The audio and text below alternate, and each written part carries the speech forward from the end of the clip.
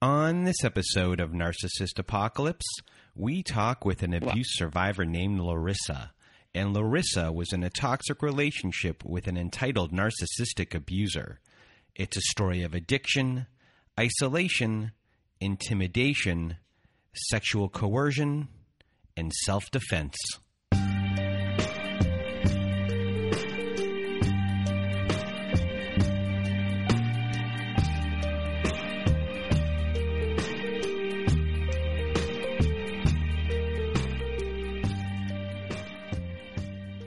Welcome to Narcissist Apocalypse, everyone. With me today, I have Larisa. How are you? I'm good. How are you? I'm doing well, and I forgot to introduce myself to the people that have never heard this show before. I am Brandon Chadwick, and if you want to be a guest on our show, like Larisa is today, please do go to our website at narcissistapocalypse.com. Top of the page, there's a button that says Guest Forum. You click on that button, takes you to our guest forum page, and there's all these instructions. Please read the instructions and send us an email at narcissistapocalypse@gmail.com, or just fill out our guest form and press the submit button. And everyone, I just want to tell you to stay until the end. And even after the end is over, we have an update of someone's story, an update of Quinn, if you remember Quinn, who was on our show, I think, earlier or midsummer last year, sometime around then. I'll leave the link in our show notes. You'll get an update of what's gone on in her life since she's been on the show. And with Larisa's story today, I just want to give some trigger warnings, because today we talk about sexual abuse or sexual coercion, and we also briefly discuss some physical abuse, physical intimidation. So trigger warnings for all of that. And now, with all of that out of the way, Larisa, the floor is now yours. All right. Thank you again. So thank you for having me here. And I do like to share my story because I think it's really important for people to share, just because you never know who's going through it as well, and how sharing your story can really help them. So I actually survived childhood sexual abuse. That's kind of where all the trauma started. And because of that, I was actually always taught to keep it a secret. So that led to a lot of really bad things for my future when I became an adult. Not even just adult, but, you know, it led to a lot of toxic relationships, toxic friendships, a lot of people who used to take my kindness for weakness and, you know, just kind of step all over me. And I just never was taught boundaries also. So I never knew how to say no, or, hey, I don't like that, or don't say that to me, or don't, you know, so it led to issues as becoming an adult. So then I got into my first romantic relationship. I was a sophomore in high school. So I was like 15. And that one actually went really well. He was a great guy. We never really had that many problems. But then I moved to Chicago when I was 19 years old. And that's kind of when I went a little crazy. So I grew up in the suburbs. And then when I moved to the city, it was like, whoa, completely different worlds. I wasn't used to the type of people out here, just the lifestyle. Everything was so different. And then I met my kid's dad. So before we get to your kid's dad, when you were growing up, you had one abusive parent that's a sexually abusive parent, and yes, the other parent did you trust them in any sort of way? And did you have any sort of relationship with them that was positive in any way? So I did feel like, sexual abuse is my dad. I did feel like my mom was a safe person actually until that happened, because she stayed with him for many years after knowing that what happened to me. So she wasn't really a safe person to me anymore. But actually, I'm actually in therapy with her right now. We started about almost 3 months ago. Turns out he was raping and sexually assaulting her all the time as well. So I had a lot of anger and resentment towards her. But little did I know she was actually being abused too. And I always held her more responsible for my abuse than even him. Like, I had a lot of issues with her. And now that I'm in therapy with her, I'm actually understanding that, like, it wasn't just all bad decisions. It was a lot of narcissism and excuse my language, but mind fucking her, and then, doing stuff, physical stuff to her as well. So like, how can she have helped us when she was going through it herself? So.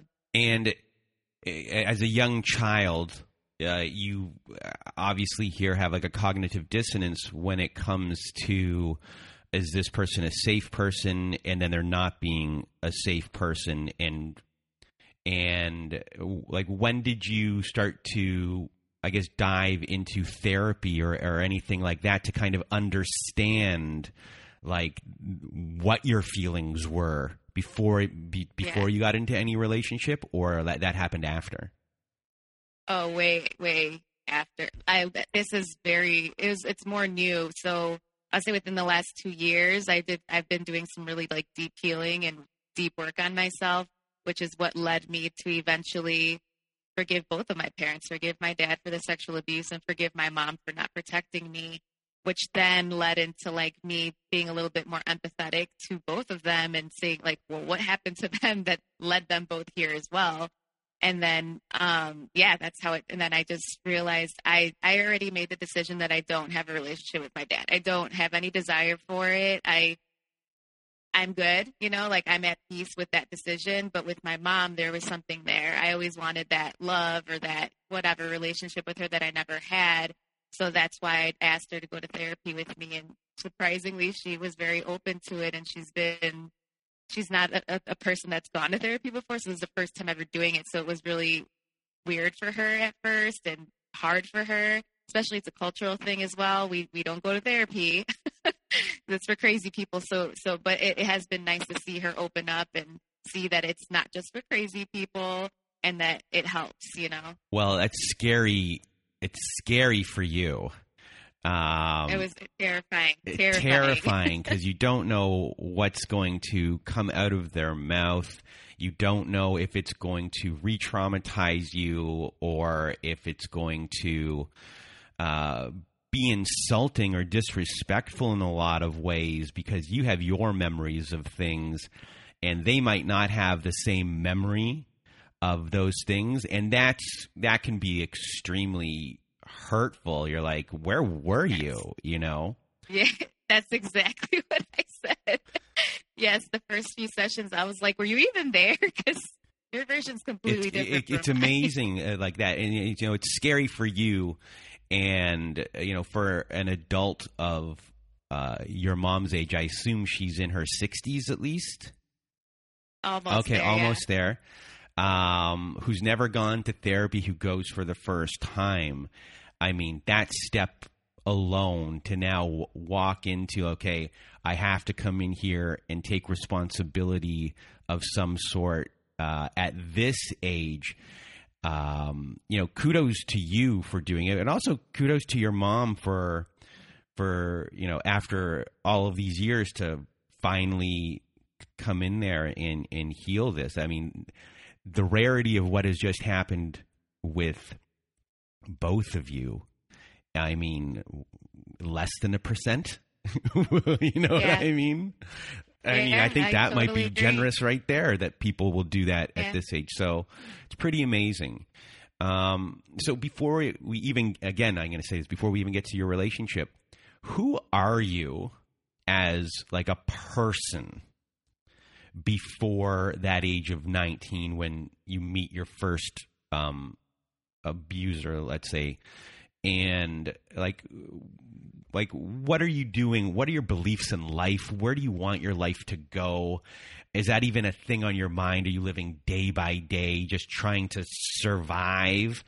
And I guess, what are your beliefs about relationships, beliefs about friends, beliefs about people, beliefs about the world? Well, I was young, so I was extremely naive, 18, 19. I thought I knew it all. And, come to find out I didn't know anything. So I kind of was just a day by day, like, person. I did think about the future. I did want to go to college. I didn't know why or what I was going towards, but I did move to the city specifically to go to college. And, how did I feel about relationships? I don't know. I felt like I just had it all together as far as relationships. I thought I like had the best friendships and the best, boyfriend, before I moved to the city. And I don't know. I think I felt like my life was like perfect back then. Were you thinking in any way like that I have a certain specific void in me that needs to be filled and was looking for someone to fill that? Or, Yeah, okay, so what was that void? Was that a void of love? Yes, I was definitely also codependent on friendships and romantic relationships for sure.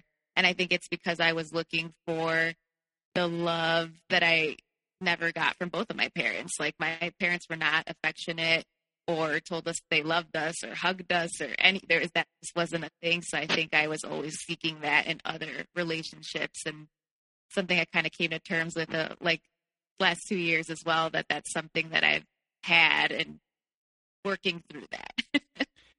And as far as your beliefs as did you believe relationships take work? Do you believe once you get married, you're married for life? Are you someone that looks at someone and says oh, I can see the potential in them. I can help them change in things along those lines? That's me. I was the fixer. Oh, I see the potential. He's not there yet, but I can help him get there. And it was so stupid.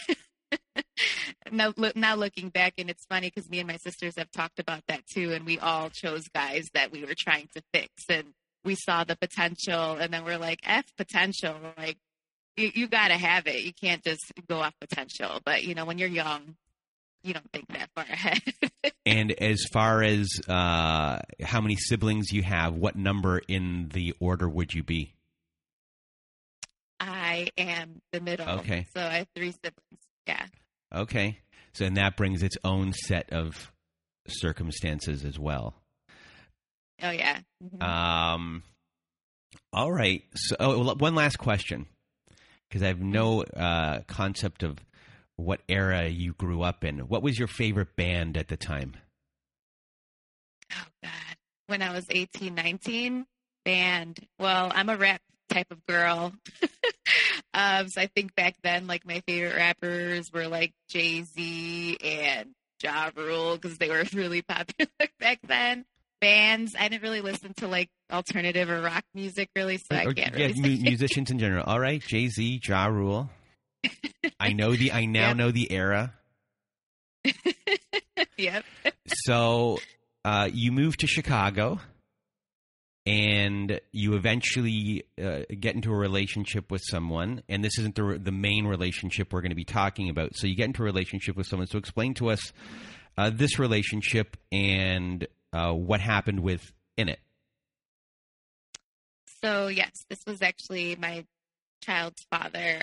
So moved here, met him at a house party, and very charming. He wasn't my type even. That's the funny part about it. He was not even my type. It's not a guy I would normally go for, especially physically. But I think it was the first guy that stalked me. So he kept calling me. And I was like, oh my God, he's so annoying at first. But then, when he would stop calling, I'd be like, where did he go? So that was kind of my first red flag that, again, I didn't pay attention to. And then also at the party, he asked me how old I was. No, I asked him, how old are you? And he asked me, how old are you? That should have been hello. And then I told him at the time I was 19. So he's like, oh, I'm 19 too. A couple months later, I actually found out he lied. He was a year younger than me, but I didn't date guys younger than me. So I would have never even dated him if I would have known that. So that was my other red flag. He lied right away, right off the bat. First day I met him was a lie. But of course I didn't know that till a little bit after. So anyway, very charming. I think the other thing with him was that the sex was very good. I had never had anybody put it on me like that. And I think that was something that was that kept me in this I don't know how to describe it, bind or under his spell, I guess, if you will, because I've never had that. So when he it felt so good, and it felt like, for me too, another thing was because of my sexual abuse, I was over sexual or hypersexual. There you go.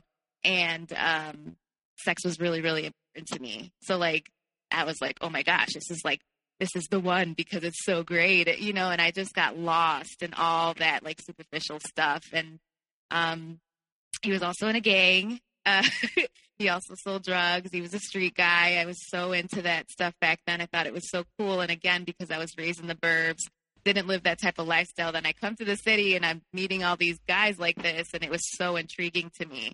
The bad boy thing, I just thought it was so hot and so fun and so exciting. And obviously that led me nowhere in my life. It was exciting, but it literally left me with the child by myself. And with, you know, he was very nice to me until he found out that I was done. Once I was done with the relationship, like he then turned into basically, it was like Dr. Jekyll and Mr. Hyde or whatever. Like it was just complete polar opposite. I was like, who is this person? I don't even know who this person is. So he actually left as well. So once I got pregnant, I told him I was pregnant and then he left. He took off to Puerto Rico. So then I was by myself pregnant, and then he finally decided to come back when my daughter was like 2 months old. Like nothing. It just was like nothing. I took him back right away because I was like in my head and I'm like, oh, I have to be with him. He's the father of my kid. I have to at least give it a chance. And he was good for about a month or two. And then he back to his old ways of, you know, he's a womanizer. It's like he always had women and always, I don't even know how many times he cheated on me, but at the time I didn't think he did it at all. But then, you know, now looking back, like I'm sure he did it 24/7, whenever he can get away with it. So fast forward, when we got back together, we moved in together. And then about 3 weeks after that, I called him one morning. He didn't answer, and something told me, listen to the voicemails. And I never used to do that because I just didn't. I'm not that type of person. But something, my gut said, listen to it. And so I did. And there it was. It was a girl. She was like, hey, baby, or whatever she said. And I was like, oh, hell no. I was at work. I called him. I was like, get out of my house. You have 15 minutes to get out. Otherwise, I'm calling the cops on you.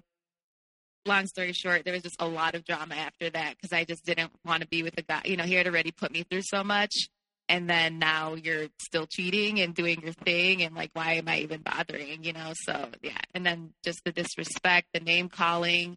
What is it called? The smear campaigns. He was talking crap about me to everybody and trying to make me look bad in front of his family and calling me a whore, even though he was the one sleeping around everywhere. But like I was always the jerk and the bad guy, and he always used to call me like bougie, like you're bougie, think you're better than everybody. And I think now looking back, that's deflection because he knew, like, you know, I was trying to do something with myself, and he didn't have a plan, didn't care about his future. So there was a lot of, I think, jealousy with him and I too. Not with me for him, but I think he saw me moving up in life and he was still in the same place. So he always used to try to make me feel like stupid or bad about it. And within that, did you have like custody issues or things with nothing at all? He was just gone. No, he just, he was like, so I found out he got into a fight with his girlfriend in front of my daughter.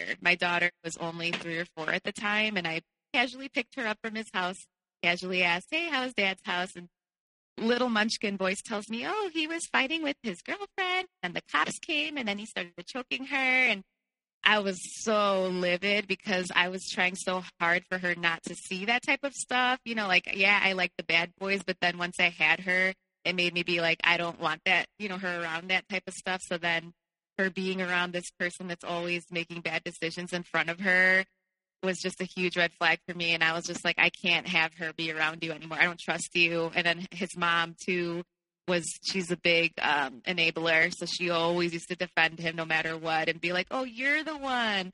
It's you. You're confused. You don't understand it, you know? And, oh, she's so little. She doesn't even know what she's talking about. I'm like, kids don't make things like that up. My kid does not know what any of that stuff means or what it is. There's no way she just picked that up from TV or something and then said, hey, it was Dad, you know? So I told him, you're not allowed to see her anymore. And he never, ever fought it. He's like, okay. And that was it. We never heard from the guy again. Still to this day, he still hasn't contacted my daughter. She's 15 now, and she's pretty much doesn't really care anymore. For a long time she did, and she had like these issues where, why doesn't he love me? But now she's like, whatever, you know, he hasn't been around. He's my dad, but he's not my dad, you know. So it's sad.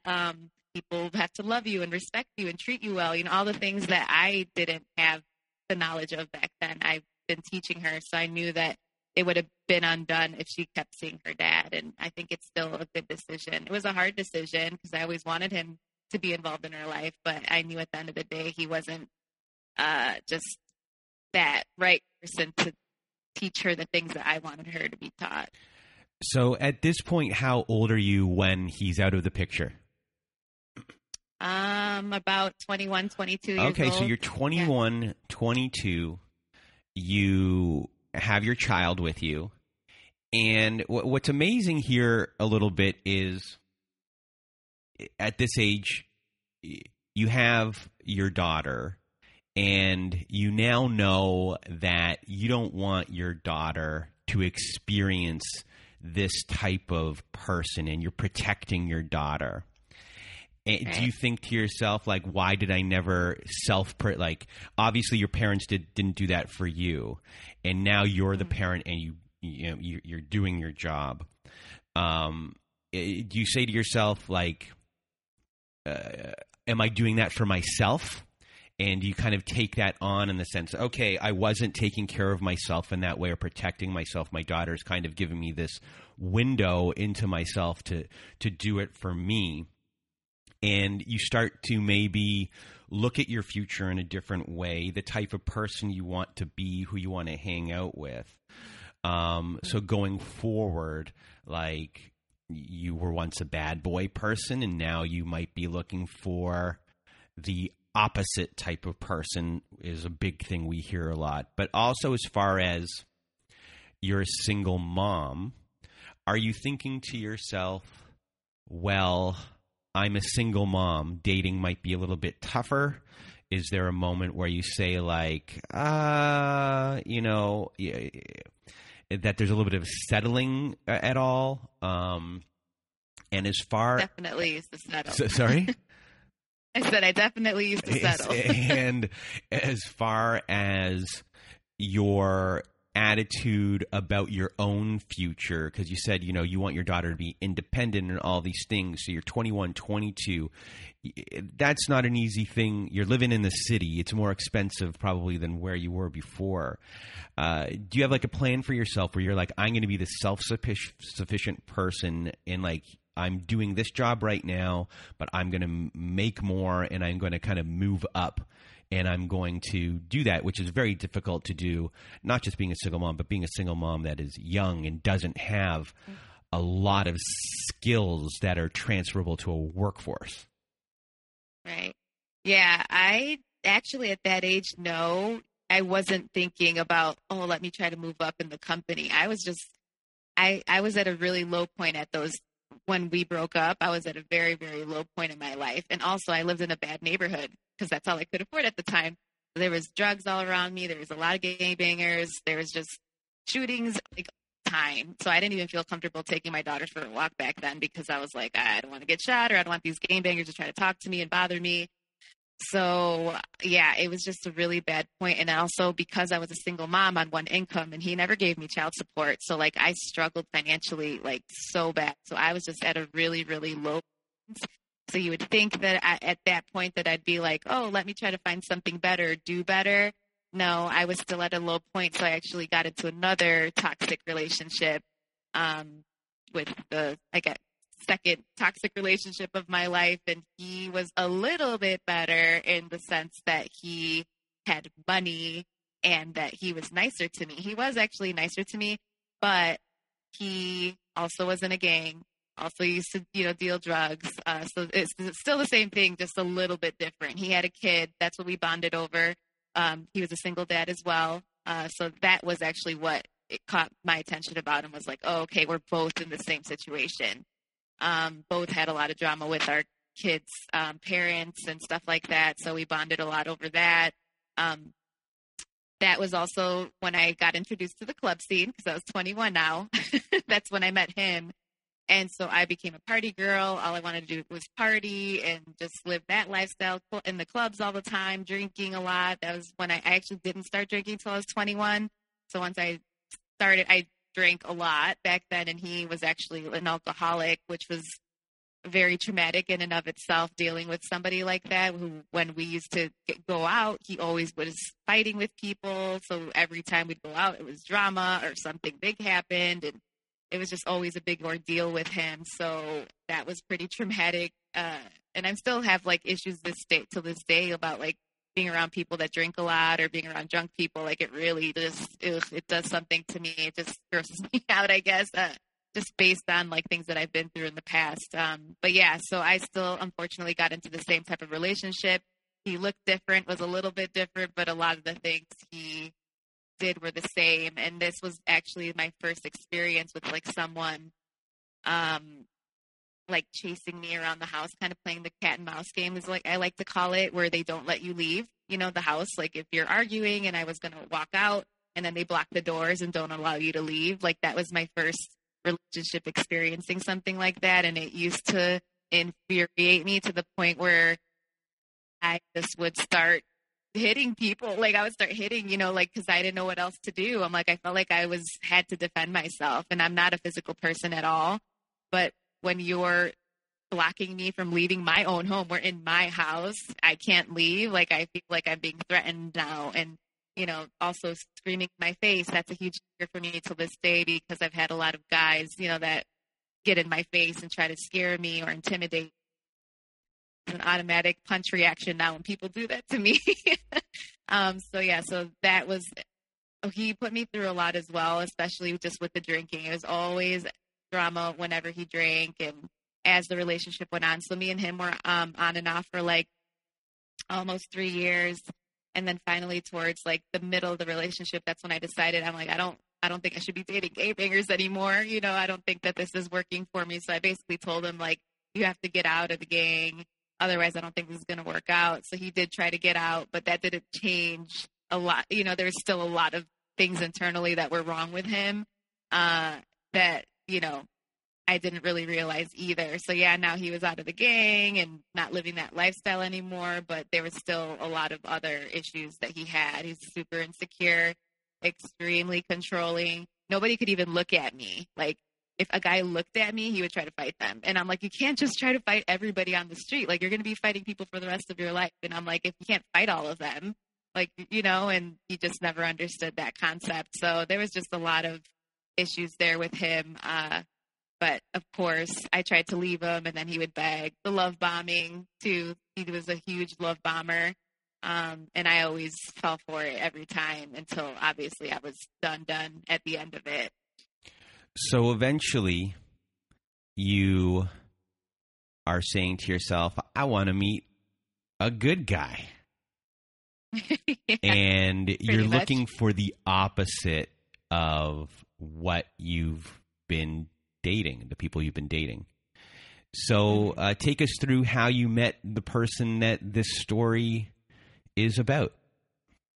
Yeah, so me and the second guy broke up, and then I was single for, I don't know, a year or so. And then I met the last guy, and he was so different. Why? Because, well, first of all, the other guys were Hispanic. He was the first white guy I had been with. So I was like, oh my God, it's a white guy. And they're so much nicer. And he was also college educated. He was in college. So completely different. Didn't gangbang, didn't deal drugs, none of that. So I thought, wow, this guy's like perfect. And then he was also good looking, and he used to go to the gym. I was into my fitness and working out. So we had like a lot in common, like positive things. And I was like, oh wow, this is like my soulmate. I fell for this guy so immediately. And I think it was also immediately, for whatever reason, I thought he was too good for me. And I think that was my low self-esteem due to a lot of the things that I had been through. So I always felt like this guy's too good for me. You got to work extra hard to keep him around, because he is like way too good, and you don't want him to walk away or, anything like that. So I just always felt like I had to do anything and everything to keep him happy, and then he's a narcissist on top of it, which of course at the time I didn't know, but that was very, detrimental. But so we met, within the first 2 weeks, he told me he loved me. Should have been and that's the same thing that happened with the other two, by the way, as well. The first 2 weeks, they already told me that they loved me. So then he told me he did. And because I fell so quickly, I think it was like week 3, I was already telling him I was in love, which I was. I was very much in love. And my daughter was 4 or 5 at the time when me and him got together. So he wanted to step in and be like a stepdad. And so that, of course, made me fall in love with him more, because I was like, oh my gosh, a guy that, I'd been a single mom for all those years. So like, I'm like, finally somebody that can help me with my kid and not feeling alone, or like I have to do it all by myself. And so he was also in college at the time, and I was going for my associates at the time. So that was like, he was going for his bachelor's though. So that was another thing. As time went on, he always used to tell me that his schoolwork was harder than mine, because I'm only going for an associate's degree, and his was way, way more important than me. So he used to even undermine like my education based on where I was at, So anyway, so starting from the beginning, I thought everything was fine. I think the first 2 years we were together, I think he was on his best behavior. So within this 2-year period, there are signs of, I guess, a grandiose sense of self that are showing. Mm-hmm. Nothing that you would take as a huge red flag, or being abusive in any way, but a grandiose sense of self. And here is a person that has stepped in, and you've been doing your best. You had your previous relationships, your experience there, and a savior type kind of walks in, a hero. He wants to take care of my children. He wants to be part of my daughter's life. Someone to take the weight off of things.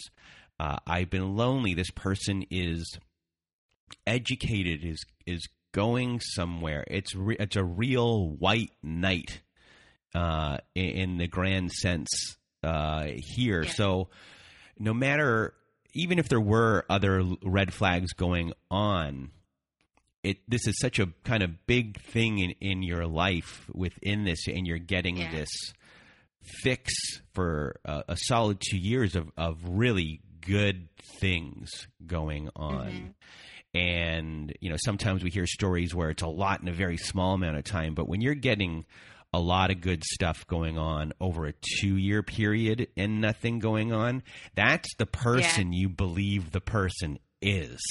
And it's really hard to shake that, because you have 2 years worth of feelings in there. Right. Yeah. And the thing was also is that, like I said, he was on his best behavior, and he was very confident compared to the other 2 guys that I was with. They're so insecure, or so I thought, right?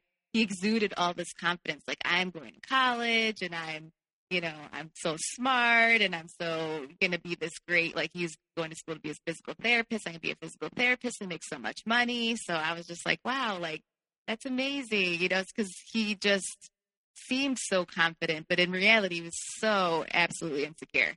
But I didn't realize that till after year 2. But I think part of a red flag that I missed with him in the beginning was wanting to spend all his time with me and not giving me that space to be with my friends and family. But at the time, I mistook it for like, oh, he just loves spending time with me. Finally, a guy that wants to spend all of his time with me. I'm so lucky. I looked at it as like, wow, I'm so lucky, instead of like, ooh, you should, really make time to do things with other people besides him. But I think that's why the first 2 years were so good, because I was just like so into that. You're in the honeymoon phase, basically, for those 2 years, and it was all good, and we spent all this time together. And then, like, after that, it was like, okay, now I miss my friends. I haven't really seen my friends in 2 years. Like, I want to hang out with them. And then that's when he was like, he would fight with me if I wanted to hang out even with my sisters. I remember one time I told him I'm going to go, and I always had to give him notice. I had to give him a 2-week notice if I wanted to go out. So I had to basically, 1, ask for permission, and 2, give him notice to let him know in advance.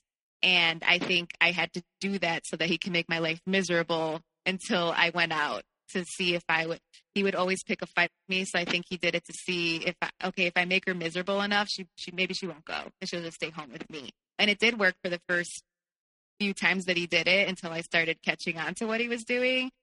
And I was just like, too bad, yeah, I'm upset right now, but I'm still going out. Too bad. And like, he just always used to pick a huge fight, like the day before or the day of, that I was going to go out with a friend or go to dinner with my sisters or whatever. He did that all the time. And I didn't catch on though for a long time with that. Yeah, it's just super charming. I thought again that he was too good for me, so I couldn't wait for like all my friends and family to meet him. And then I remember I had a friend, he was always really, really quiet around my friends and family. Like this guy who's supposed to be very secure with himself, like never said a word. He was so quiet and I never understood why. And now looking back, it's because he was so insecure that he also had this, narcissists have this ego, right? Where he would meet my friends and family. And then I'd say, well, how come you didn't really like talk with them? I saw you were kind of sitting over there by yourself. And he's like, they should be getting to know me. I'm your boyfriend. They should be getting to know me. And I was like, why do you think that it should be opposite? It should be both. Like, yeah, they should be trying to get to know you. You should be trying to get to know them as well because they're my friends and I'm your girlfriend. But he just had this thing where everybody has to, this high and mighty person and they all need to like bow down to me. During that period, in that first 2 years when you're not around, are your friends and family saying something like, hey, you're not hanging out with us, this is odd? Or is this something that like a lot of your friends might do, like it's kind of par for the course, so it doesn't seem out of the ordinary?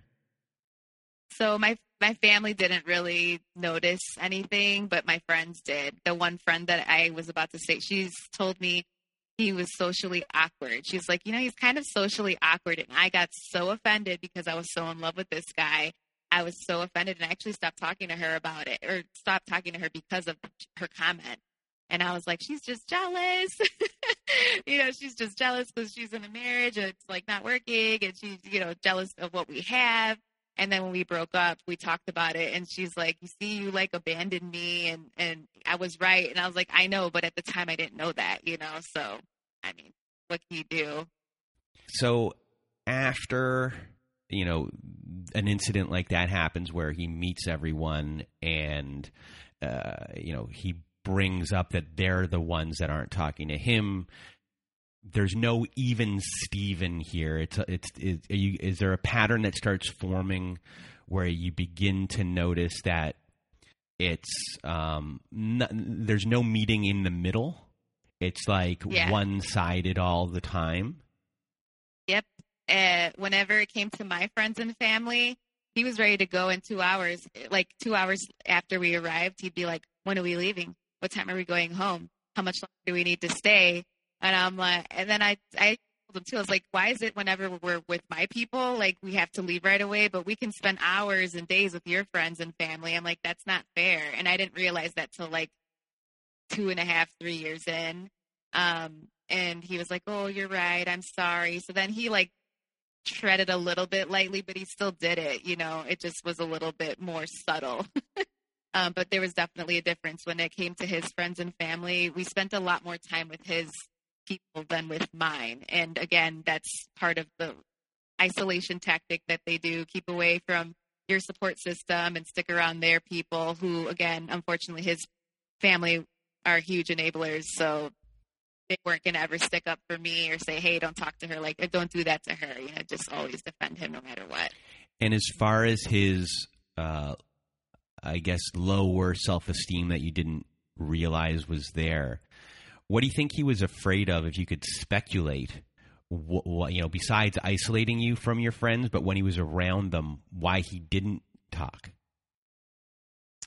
I don't know. I think he thought he was too good for them in a weird, it's like so insecure, yet so like, egotistical. So like, I feel like part of it was like, I'm not good enough for them, or I'm too good to be talking to these people. So there's an entitlement in a way that's the perfect word. That was going on. Was it an entitlement of education, backgrounds? Was it a racist entitlement? No, I don't really think so, but I definitely think it was like I'm educated. My parents both have college educations. I'm just different. None of my family, I won't say none of my family, but most of my family are not college educated. So I don't know if it had something to do with that, where he just thought he was like better than us because of that, or if there was other factors. But yeah, he definitely had a huge sense of entitlement, and it used to drive me absolutely, it was like disgusting. Like, it's probably one of the worst things that I hated about him was that, like, he just thought he was just high and mighty above other people because, for whatever reason. When you look at it in the sense of entitlement, and if you're trying to really pay attention to red flags that you might not notice, people say, like, how do they treat a server, or how do they treat, there's ways to look at things like that. But just like, just when you're just being observant to how they are in regular life, how they are looking at people on the street who might have less than them, little tiny things. It could be looks on faces, things they might not verbalize out loud to you because they know it's not the right thing to say, because it might be seen as a red flag. But if you pay attention to body language and things like that, you can possibly pick up on those things, that like his body is telling us that that they're entitled. Right. Yeah, absolutely. He was so entitled with a lot of things. Like, I just talked about this on another podcast. So he used to expect gifts, not like want them, expect. And if I didn't get him gifts for like birthdays, holidays, Father's Days, would fight with me and tell me how ungrateful I was and what a horrible person I was, because how could I not celebrate him? And I have the money to do it, and just all these things, and try to make me feel absolutely horrible. And one time too, I got more gifts for Christmas from his family than he did. And he got mad at me because his parents got me all these gift cards and they got him like one thing, and he was so mad. And I was like, I have nothing to do with what they gave me for Christmas. I'm like, maybe they like me better because I'm nicer than you. I don't know. But he just used to he used to fight with me about just like, and then one time I remember he wanted some boat shoes for his birthday. So I bought him some. And then when he got them, he asked me if I would return them because he doesn't like them. And he didn't want me to waste my money. So can I buy him something else that he would actually wear? And I was like so offended because I'm like, nobody has ever told me to take back a gift, like especially one that they said that they wanted. And then he said, no, like just buy me a pair of Jordans instead for the same money. Like I was just so dumbfounded. I was like, I can't believe people could be that mean. Because I was like, even if somebody bought me a present that I absolutely hated, I would never let them know that, and it's just the thought that counts. That's what I was just telling them. It's the thought that counts. It's not about like the amount of the gift or, where it's from. And he just always used to fight over things like that. So there's, again, that sense of entitlement, that he had. So after, these first red flags start to show, do things start to devolve in the sense of devaluing you? How do things progress? So I started becoming like resentful of him because I wasn't seeing my friends and family, and because I knew that it was always an issue. And then there was issues also with drug use. So he has like an addictive personality. So when he met me, he told me he had stopped drinking because he got a case because he accidentally punched a cop in the face because he was drunk.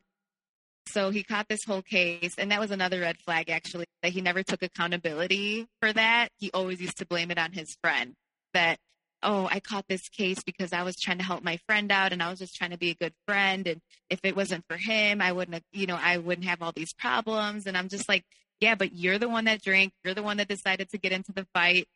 Nobody forced you to do any of that. I'm like, you need to stop complaining about it. He would get so upset when I would tell him that. I was like, take accountability for your actions. You messed up.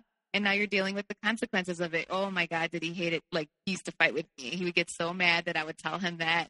But also, what was I going to say as well about the drug use? Then because he had the addictive personality, he started smoking a lot of weed, but to the point that like it was consuming his life. And I'm a weed smoker too. I'm not going to lie. But I did it like, after the work day was over, after all the things were done, after the kid was in bed, smoke a little, go to bed, right? But then it got to the point where he started smoking. Then he had to do it when he woke up. He had to do it before he ate. he had to do it before going to the bathroom. Like he had to do it all the time, where I told him, I was like, I feel like you're taking the fun out of it now. Now it's turning into like this chore that we have to do every day. And I was like, I don't even want to smoke anymore. So then it turns out he was spending all of his money on weed. Like he kept complaining that he was broke and I don't have money for this and I don't have money for that. And I'm like, where's all your money going? I don't understand. And I was like, let me see your like bank account. I can help you. I'm really good with money. Let me help you budget. And he would refuse. He would not let me see his finances, which was another red flag.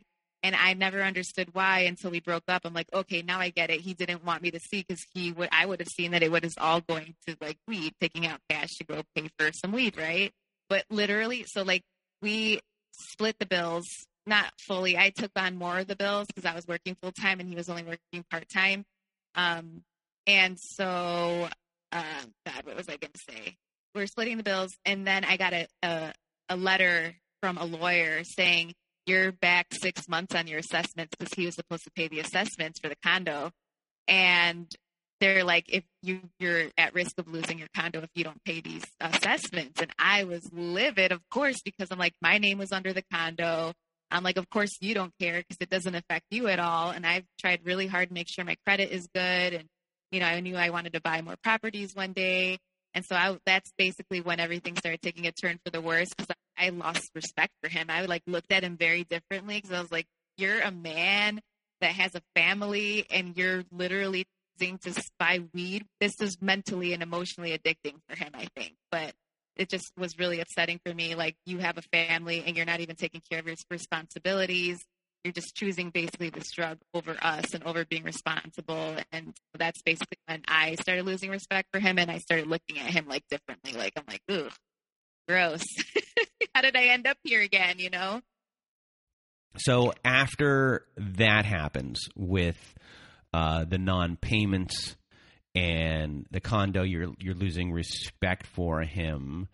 Does he feel that part of his control over you starts to leave? And then when that happens, is that when things go from workable or manageable to, that's a little annoying, I can deal with that, to this is really bad? Yeah, was exactly that. I think he started to see that I was kind of catching on to him. And I think he was like, oh God, I'm starting to lose control. So there was this wedding that I was a part of. I was in the bridal party, and all the girls, the wedding party was going to New Orleans for a destination bachelorette. Oh, I was so scared to tell this guy about it, because I knew it was going to be a ginormous fight. I knew he was going to like make my life hell. So I actually booked the trip when all the other girls did. And I didn't tell him till like 2 months before the trip, because I knew I was going to just be in for it. And surely enough, he made my life hell for those 2 months, and always was like, oh, I don't want you to go. Why do you have to go? I don't understand. I thought you don't like those girls. Like, I liked the girl that was getting married, but I didn't really like her friends, you know? So like, he was just always throwing that in there. Why are you going to be around a bunch of people you don't like, and this and that? And anyway, I ended up going, but he stalked me the entire time I was at the trip too. He like didn't leave me alone. Anyway, so then going back to like when he started realizing that I was like starting to lose respect for him, he started seeing that I was doing things like that. Like, if I wanted to go out, I was going to go out. I wasn't going to let him try to talk me out of it anymore, or get to me so that I was so upset that I didn't go. And the fights also started getting way worse. They started getting more physical. Again, with the cat and mouse, he would do the same thing. He would stand in front of the door and not allow me to leave, or I'd go run to the bathroom to get away from him. And then he'd like threaten to break the door down. He would punch holes in the walls. He would slam the doors really hard. He just would get in my face, and just start screaming at me at the top of his lungs. And I'm I'm a little person. I'm like 5 foot even. I'm like, 140 pounds. And he was like, I don't know, 2 something, 6'3". He was huge. So like, he was trying to intimidate me, and he actually did, because I would get scared, and he would always break my things, not his. Whenever he went to pick something up to throw it, best believe it wasn't his own things. It was mine. And that, I've learned, is actually strategic. So that means that they actually can control themselves. They just choose not to. So yeah, so once the fight started getting really worse, then I was like, wait a minute, like what am I doing? Like, why do you think you need to be with this person? And then it was finally one day we got into a really bad fight about bills and the drugs. He had told me he was always complaining that he was broke. So then, but he willing to take on more hours at work or get another job or anything like that. And then, but he would just cry about it. So then he told me, oh, I'm so broke. And I'm like, I don't even want to hear it anymore. I don't want to hear about your money problems. And then, so we went to drop off my daughter at gymnastics. And then he's like, can you take me to Jewel really quick? And I was like, for what? He's like, I need to take out money. I'm like, I thought you just said you don't have money. And he's like, I have to get weed. And I was like, I thought you don't have money. And he's like, oh, but for that, I always find a way. I was so incredibly, like, just beyond offended. I couldn't even believe that he had the audacity to say that. And then all I said back was like, it's funny how you always find money to pay for that, but you never find money to pay your bills. Oh my God, the explosion. He exploded at me in the car. He started pushing me. So then the steering wheel was moving and I almost crashed, and he was screaming again in my face, slamming on the dashboard, acting crazy. And because he did that, he always used to bring the worst out of me. Again, I'm not a physical person, but when he would get like that, it would make me want to defend myself. So like we were in the car, and again, he was like right in my face. And so I backhanded him, and it wasn't like purposefully, it was more like a reaction that my body had, And then because I like backhanded him because he was in my face, he was like, oh my God, you hit me. And you're a horrible person, and now look at you, and you're this and you're that. And I'm just like, dude, just get out of my car. I was screaming at the top of my lungs, just get out, get out, get out, get out. And he's like, no, I'm not getting out. And no. And he was just being like super crazy. And then I told, and then he was like, fine, I'll get out of the car, but just apologize and admit that you shouldn't have hit me. I was like, yes, you're absolutely right. I should not have hit you. And then he gets out of the car. So I just speed off. I don't even know where I'm going. I'm just trying to get away from this guy. One of my friends lived down the block, so I ended up at her house, and then 2 minutes later, he shows up there, and then he starts cursing my name, calling me all types of bitches and this and that, and my friend had never seen this, and remember, he's only acting like this behind closed doors with me. Nobody else knows that he's like, everybody thinks he's this amazing, sweet guy, so he starts snapping at me in front of her and calling me all types of names, and then she's like, do you hear yourself? She's like, what's wrong with you? How are you talking to her this way? And then just like that, you could see he snapped out of it. You could see his eyes clear. And he was just like, he's like, oh my God, I'm so sorry. He's like, I'm so sorry. I'll never disrespect your house like this again. And then he comes to me and he gives me a kiss on the forehead. He's like, I'm sorry. I'll see you later at home. I love you. And then he just leaves like none of that ever happened. And I was just so like, I couldn't even grasp what just happened. It just was so much in such a little amount of time, of like so much that happened. I just couldn't even put it all together. But then I was so sad. And I remember I went to go pick up my daughter from gymnastics. We had the most quietest, awkward dinner ever, put her to bed. And then I normally went to hang out with him in our bedroom after, my daughter went to bed. And then this time I didn't want to be around him. So I was so upset. So I was in the living room for like an hour or two by myself. And then he finally comes to the living room and he has his hands on his hips and he's looking at me and he's like, so what do you have to say for yourself? And that was finally my light bulb moment. That's the moment that the light came on in my head. And I was like, this guy does not respect you. This guy does not care about you. He does not value you. He thinks you're a joke. He thinks this is a joke. And that's when I finally was just like, you know what? I think you need to go to your parents' house for the night or something. I can't be around you right now. Like, I'm so upset.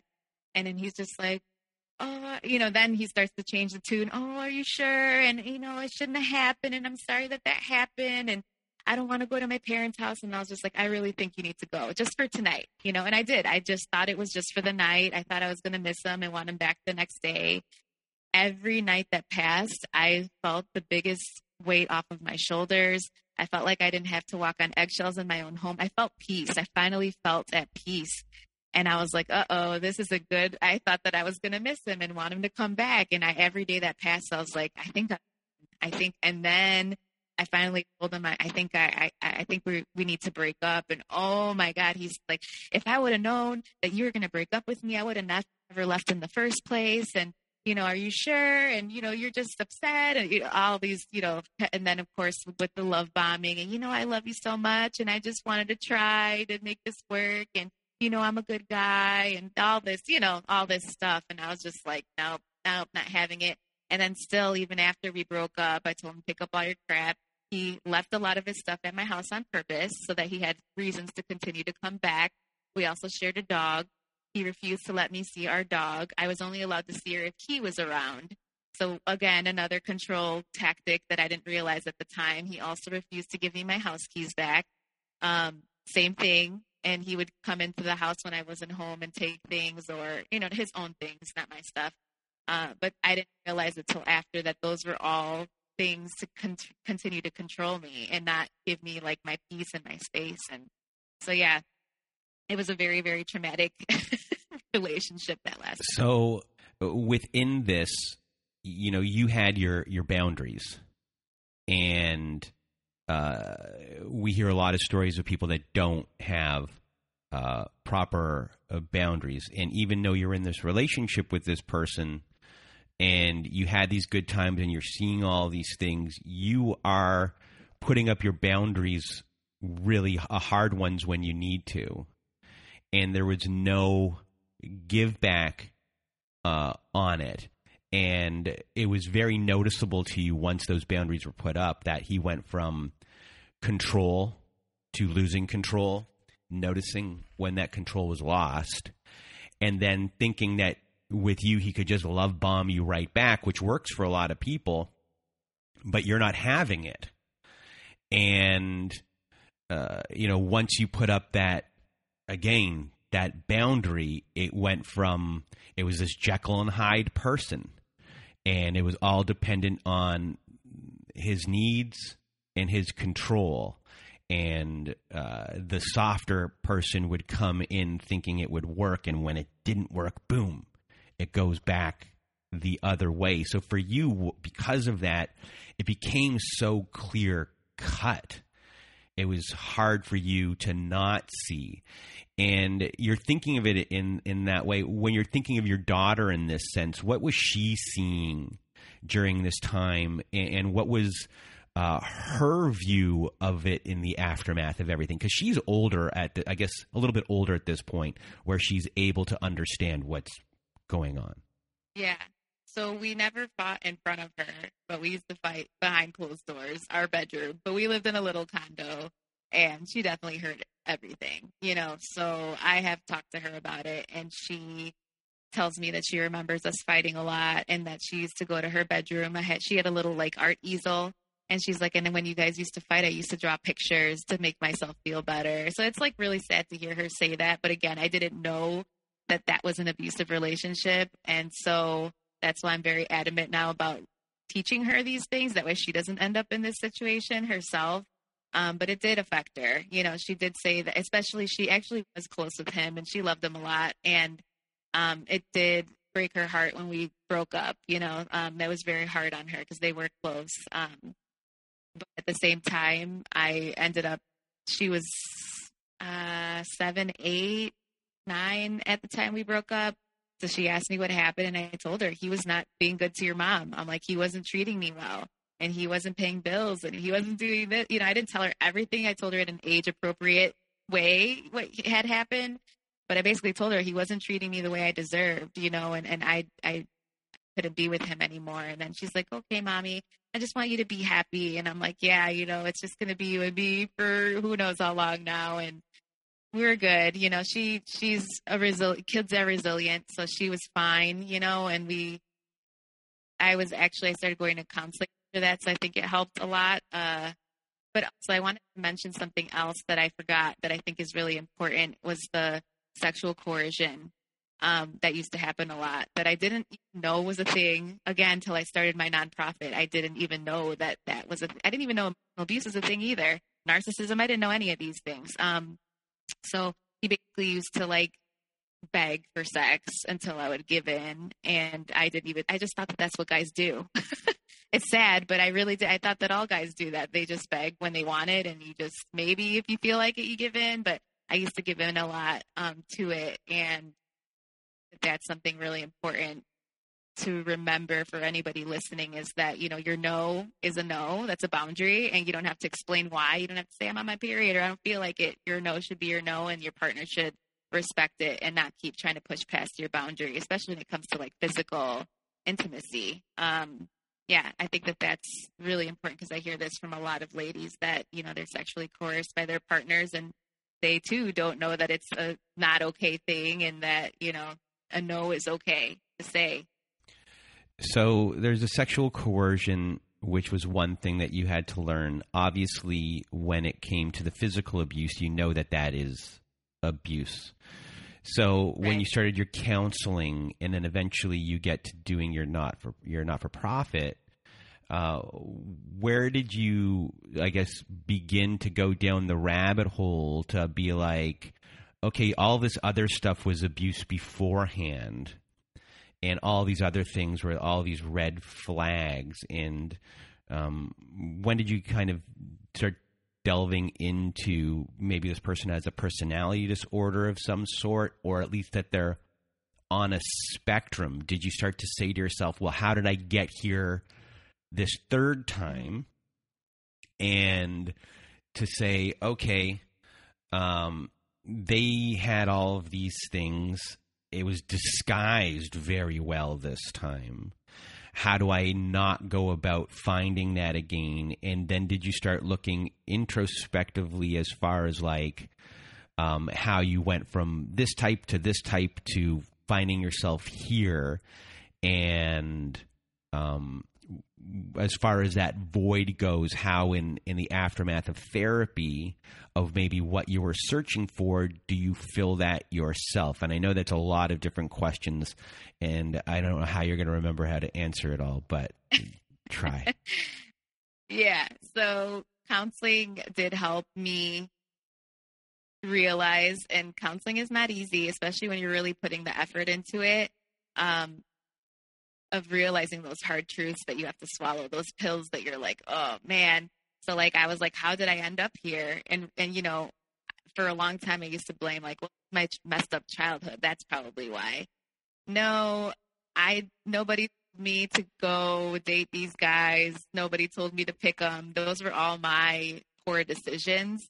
And so that was a really hard pill for me to swallow, that like I had made all these poor choices. But once I finally accepted that, it was like easy for me to like stop beating myself up about it, and it was not easy to do that. It's not easy to admit where you've gone wrong in your life. But it was a big milestone for me to understand why I was making these decisions and choosing these people. And then as far as like, I guess I forgot all the other questions you asked. Well, before we get to those other questions, I just want to kind of step in here and talk about what you just said.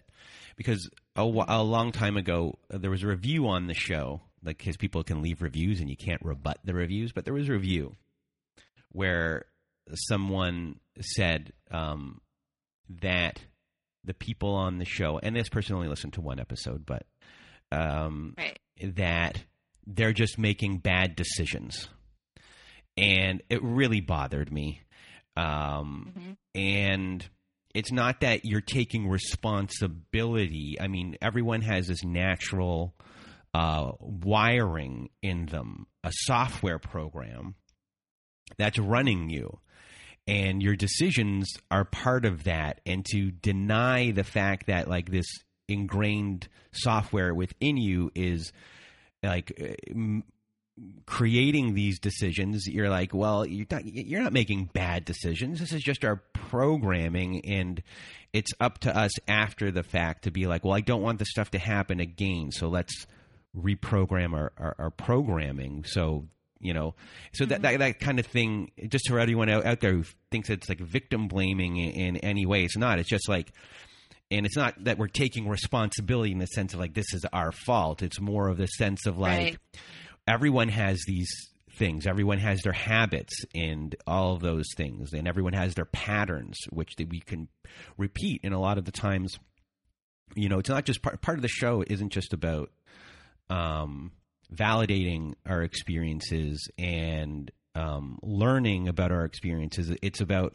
bouncing off of each other and transcending a lot of what has happened to us and to grow from our experience. And it's unfortunate that we have to grow from a terrible experience.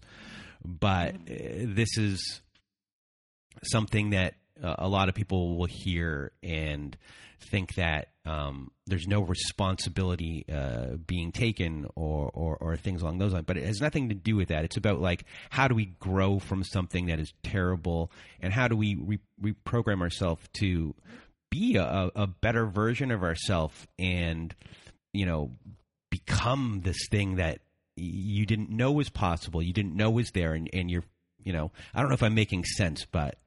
Yeah, totally. You totally are, for sure. Yeah, and I mean, something else was that I really took a step back, and I think I was single after him for like a couple months, and then I remember telling my sister, oh, I started talking to this one guy again, and she's like, you're already dating again? She's like, you just broke up with this crazy person. And then I was just like, oh, it's okay. And she said something that, like, I will never forget. It changed my life, honestly. She's like, you spent your entire 20s dating shitty guys. Do you want your 30s to be the same way? It's something about that sentence. I was like, she's right. And I'm like, no, I don't. I want my 30s to be amazing. So I actually took a break from dating for almost 3 years. And it was life-changing because I realized I was codependent on people, and not just men, but like my friends as well. Like, I never was okay with being in my own company. I had major issues with it, and I didn't never really know why.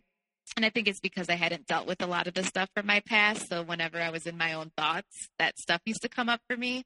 And so, yeah, like I just finally took that time to be by myself. And I always tell the ladies that I help, take the time to be by yourself. It's the best gift you can ever give yourself. Then you're going to learn to love yourself. You're going to learn to love to be in your own company. And then you won't, when another person tries to come along and try to, if they're a narcissist or whatever, or abusive, like, you're not going to even allow that type of treatment because you're treating yourself so well and you love yourself now that stuff's going to be automatic red flags for you. You're going to notice right away. You're going to get those gut feelings that don't feel good. You're just going to know. And that was a life-changing thing for me that I decided to do. And so that's why I always give people that advice. Stop jumping from relationship to relationship. Give yourself the time to heal and learn. And why did I end up with that person? What happened? What is the common denominator here? Like, and how can I learn from it and make a different decision in the future? So we did an episode, a Q&A episode a while back with Vienna, was once a Survivor Story guest, and we do a lot of Q&A episodes together. And we did one that was called Dark Night of the Soul. And hopefully you go and take a listen to that, but also share that with the people that come through your organization. It's really interesting about the person that you have to kind of rebirth yourself through this kind of tragedy and the light that comes from the darkness. Right. But as far as now I'm switching quickly here. I'm all over the place. Mm-hmm. But when it came to the psychology of your partner and going down that route and understanding what you were dealing with, when you discovered that stuff, were you like, I can't believe what I am reading in a book here is what I was dealing with? And how did that affect you? So I actually wasn't surprised. Once I started uncovering what narcissism and all that stuff meant, it made complete sense because my dad is a narcissist. And so I was like, oh, it's a cycle. I was picking the same type of person, like what I had grew up with thinking was normal. And, all the things that my dad did, that's what I ended up finding within these guys. All of the 3 guys that I mentioned today, they were all the same, and they all were controlling like my dad. They were all very charming like my dad. I always call it having a mouthpiece. So having that game, like that, say anything and you can make anybody feel like $1 million, they just all exuded that. And now it was just like, oh, okay. So it's a cycle that I'm in that I need to break. And then that's when I started learning about cycles and generational cycles and just how far back it really goes in our families. And that's something I'm very adamant, which is why I decided to do family therapy with my mom, because I'm like, can break these cycles, like, maybe not us, well, with us, yes, but like future generations in our family, I just didn't even know about any of this stuff. And it's real. There's things that happen in our families that go on, and we just don't know any better, because that's just the way it's always been. It's what I hear from people all the time. Well, that's just the way it's always been. That just because things have always been like that doesn't mean it's the right way. And I always say that to people. And what was the catalyst eventually where you said, okay, I'm starting up my own organization? Yeah, so it actually started off completely opposite of what I do now. So like it was geared towards small businesses and women-owned entrepreneurs and things like that. But then COVID happened. So then I wanted to start a support group for COVID, like just a COVID support group, because I saw all these women online saying that they were depressed and anxious and scared. So I was like, let's just come together and do something together. And then very quickly, that COVID support group turned into I am now experiencing all these flashbacks. There's things that are now coming back to me because now everybody's stuck at home during COVID, and they're like, all these memories are coming back. I don't know what to do with myself. I'm anxious. I'm depressed. All this stuff. So then I was like, then it very quickly turned into like a trauma support group. And then it just grew from there. And we continue to see a huge the services that we offer. And that's kind of how it all started. It was because of COVID, to be honest with you. And just a lot of people suffering during COVID. And that's the thing that I tell people is like, if COVID showed us anything, it's one, how much we need other people and how community and relationships are so important. And two, that like we need each other. We need each other, and that, we just need to be around each other and support each other. And it just goes a long way to have that community. And if you had any words of wisdom or advice for people listening, what would it be? I would definitely say if you feel something in your gut, follow it. If you feel like, you're around a person and you feel weird, follow that feeling, because our guts are usually always right for the most part. I think we tend to overlook those vibes that we get, whether, they're bad vibes and we're like, oh, it's not that big of a deal. Try to downplay it or just ignore it. And we get those feelings for a reason. So if you're around someone that doesn't feel right, or if they said something that doesn't feel right, it doesn't feel right for a reason. So follow that and investigate it. Why does that trigger me? Why is that making me feel weird? Like you should definitely just not ignore things, because that's how, bigger issues arise in the future. I always say that, like, sometimes we ignore the little red flags, and those little red flags end up being huge things later on. That cause even bigger issues. So I mean, I have tons of other advice, but I'll go with that for now. Thank you today, Larisa, for being a guest on our show today. You helped a lot of people, not just sharing your experience, but sharing the education, and, just sharing who you are, and, letting it all hang out there, from your childhood experience to your your experience here with your mom and going to therapy. And I really hope that brings you a lot of healing, because it's so rare what you are about to endure or encounter. And maybe you can come back another time. Maybe if with your mom, I don't know if she'd be up to something like that. That would be scary. You look okay. Well, I mean, not for me, for her. She's not because public like it's pretty rare for, I think, what you're doing here. And just sharing everything. Just thank you. I know I've been rambling right there, and people don't know that I've now said this part twice, but you only hear it once because I've been fumbling over my words. But really, a big thank you from me and from everyone who's listened to you and your story today. Yeah, thank you so much for having me. And now, everyone, we are about to hear a follow-up from Quinn, who was a guest on our show about midsummer last year, off the top of my head, if I remember correctly, somewhere around there. So, here is my brief follow-up with Quinn.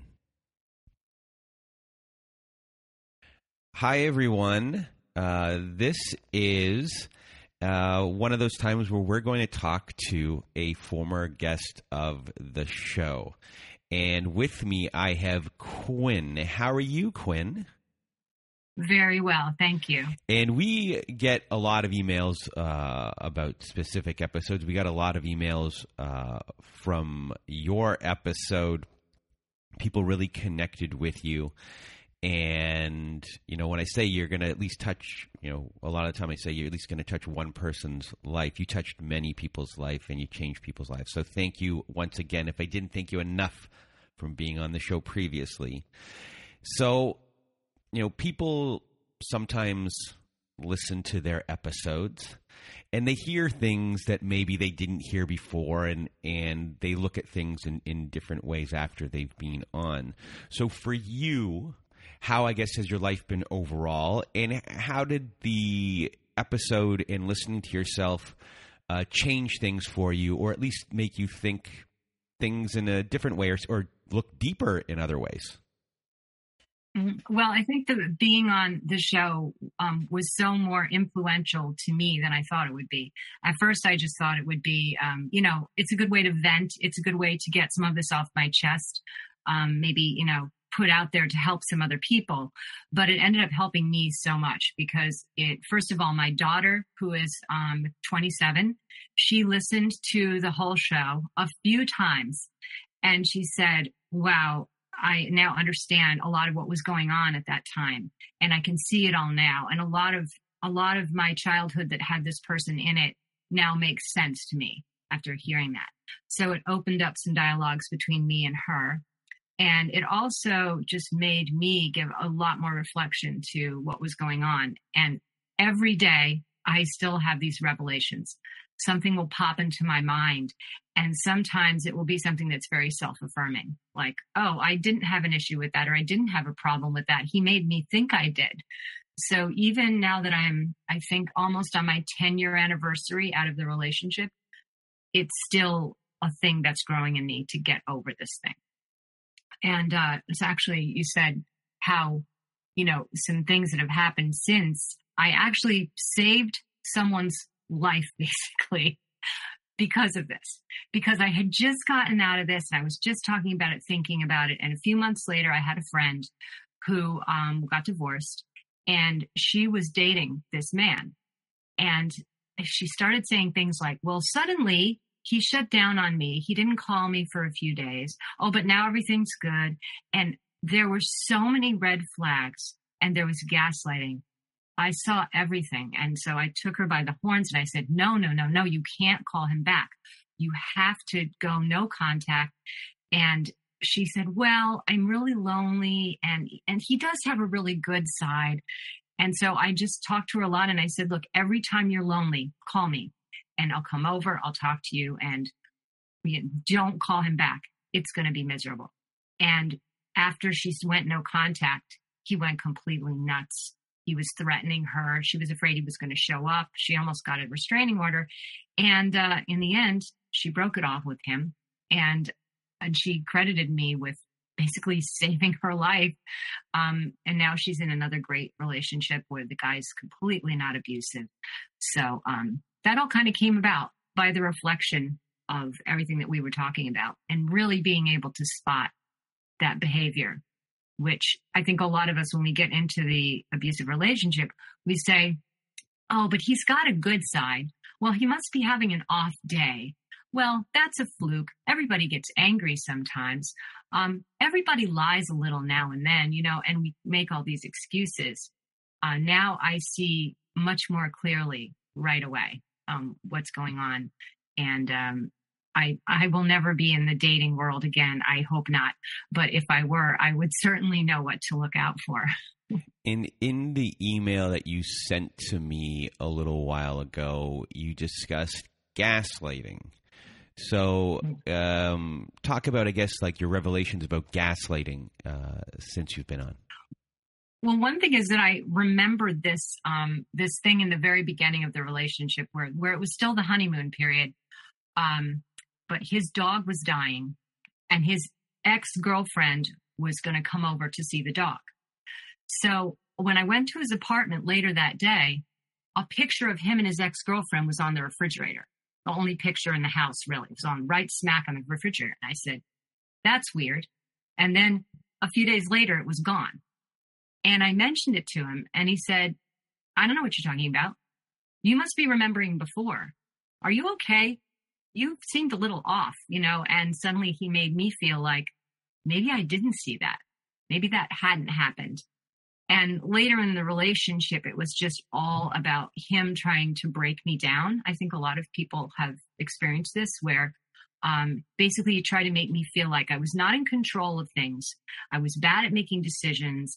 I was dangerous. He would call me dangerous because I didn't want to look out for things. I wasn't on top of things. So he would come over to my house and try to say, oh, you left that light on. You're dangerous, or you didn't put this away. That's dangerous. You're dangerous. And he tried to make me feel like I was just a mess. And I think when that happens, it rattles you a lot, and you kind of start becoming a mess. You kind of start becoming jittery, and you actually do start doing stupid things. So he would always use that line with me, which was, trying to make me think that I was stupid or incapable. And one thing I remember in particular was I had gotten this new oven microwave combo, and it had a clock on it, and the clock would just be completely the wrong time at times. And I could never figure it out. Later, I was told there was a short in it that made it kept going back to midnight and starting over again. So it was always wrong. And he would come in and he would say, you messed up the clock on your oven again. And I would say, I didn't do anything. I didn't even touch it. It just does this thing. I don't know what it is. And he drilled into my brain that I had somehow done this and not known. So he was just constantly trying to find fault with me, trying to call it to light, and he would also, I wonder if this happens to other people. He would tell me facts that weren't facts, and he would try to make me think they were true to the point that I would Google them. So one thing he would always say was, people who live in houses have failed marriages. People who live in apartments stay together. And I'm not sure why he pressed this issue, but I was actually Googling, do marriages in houses?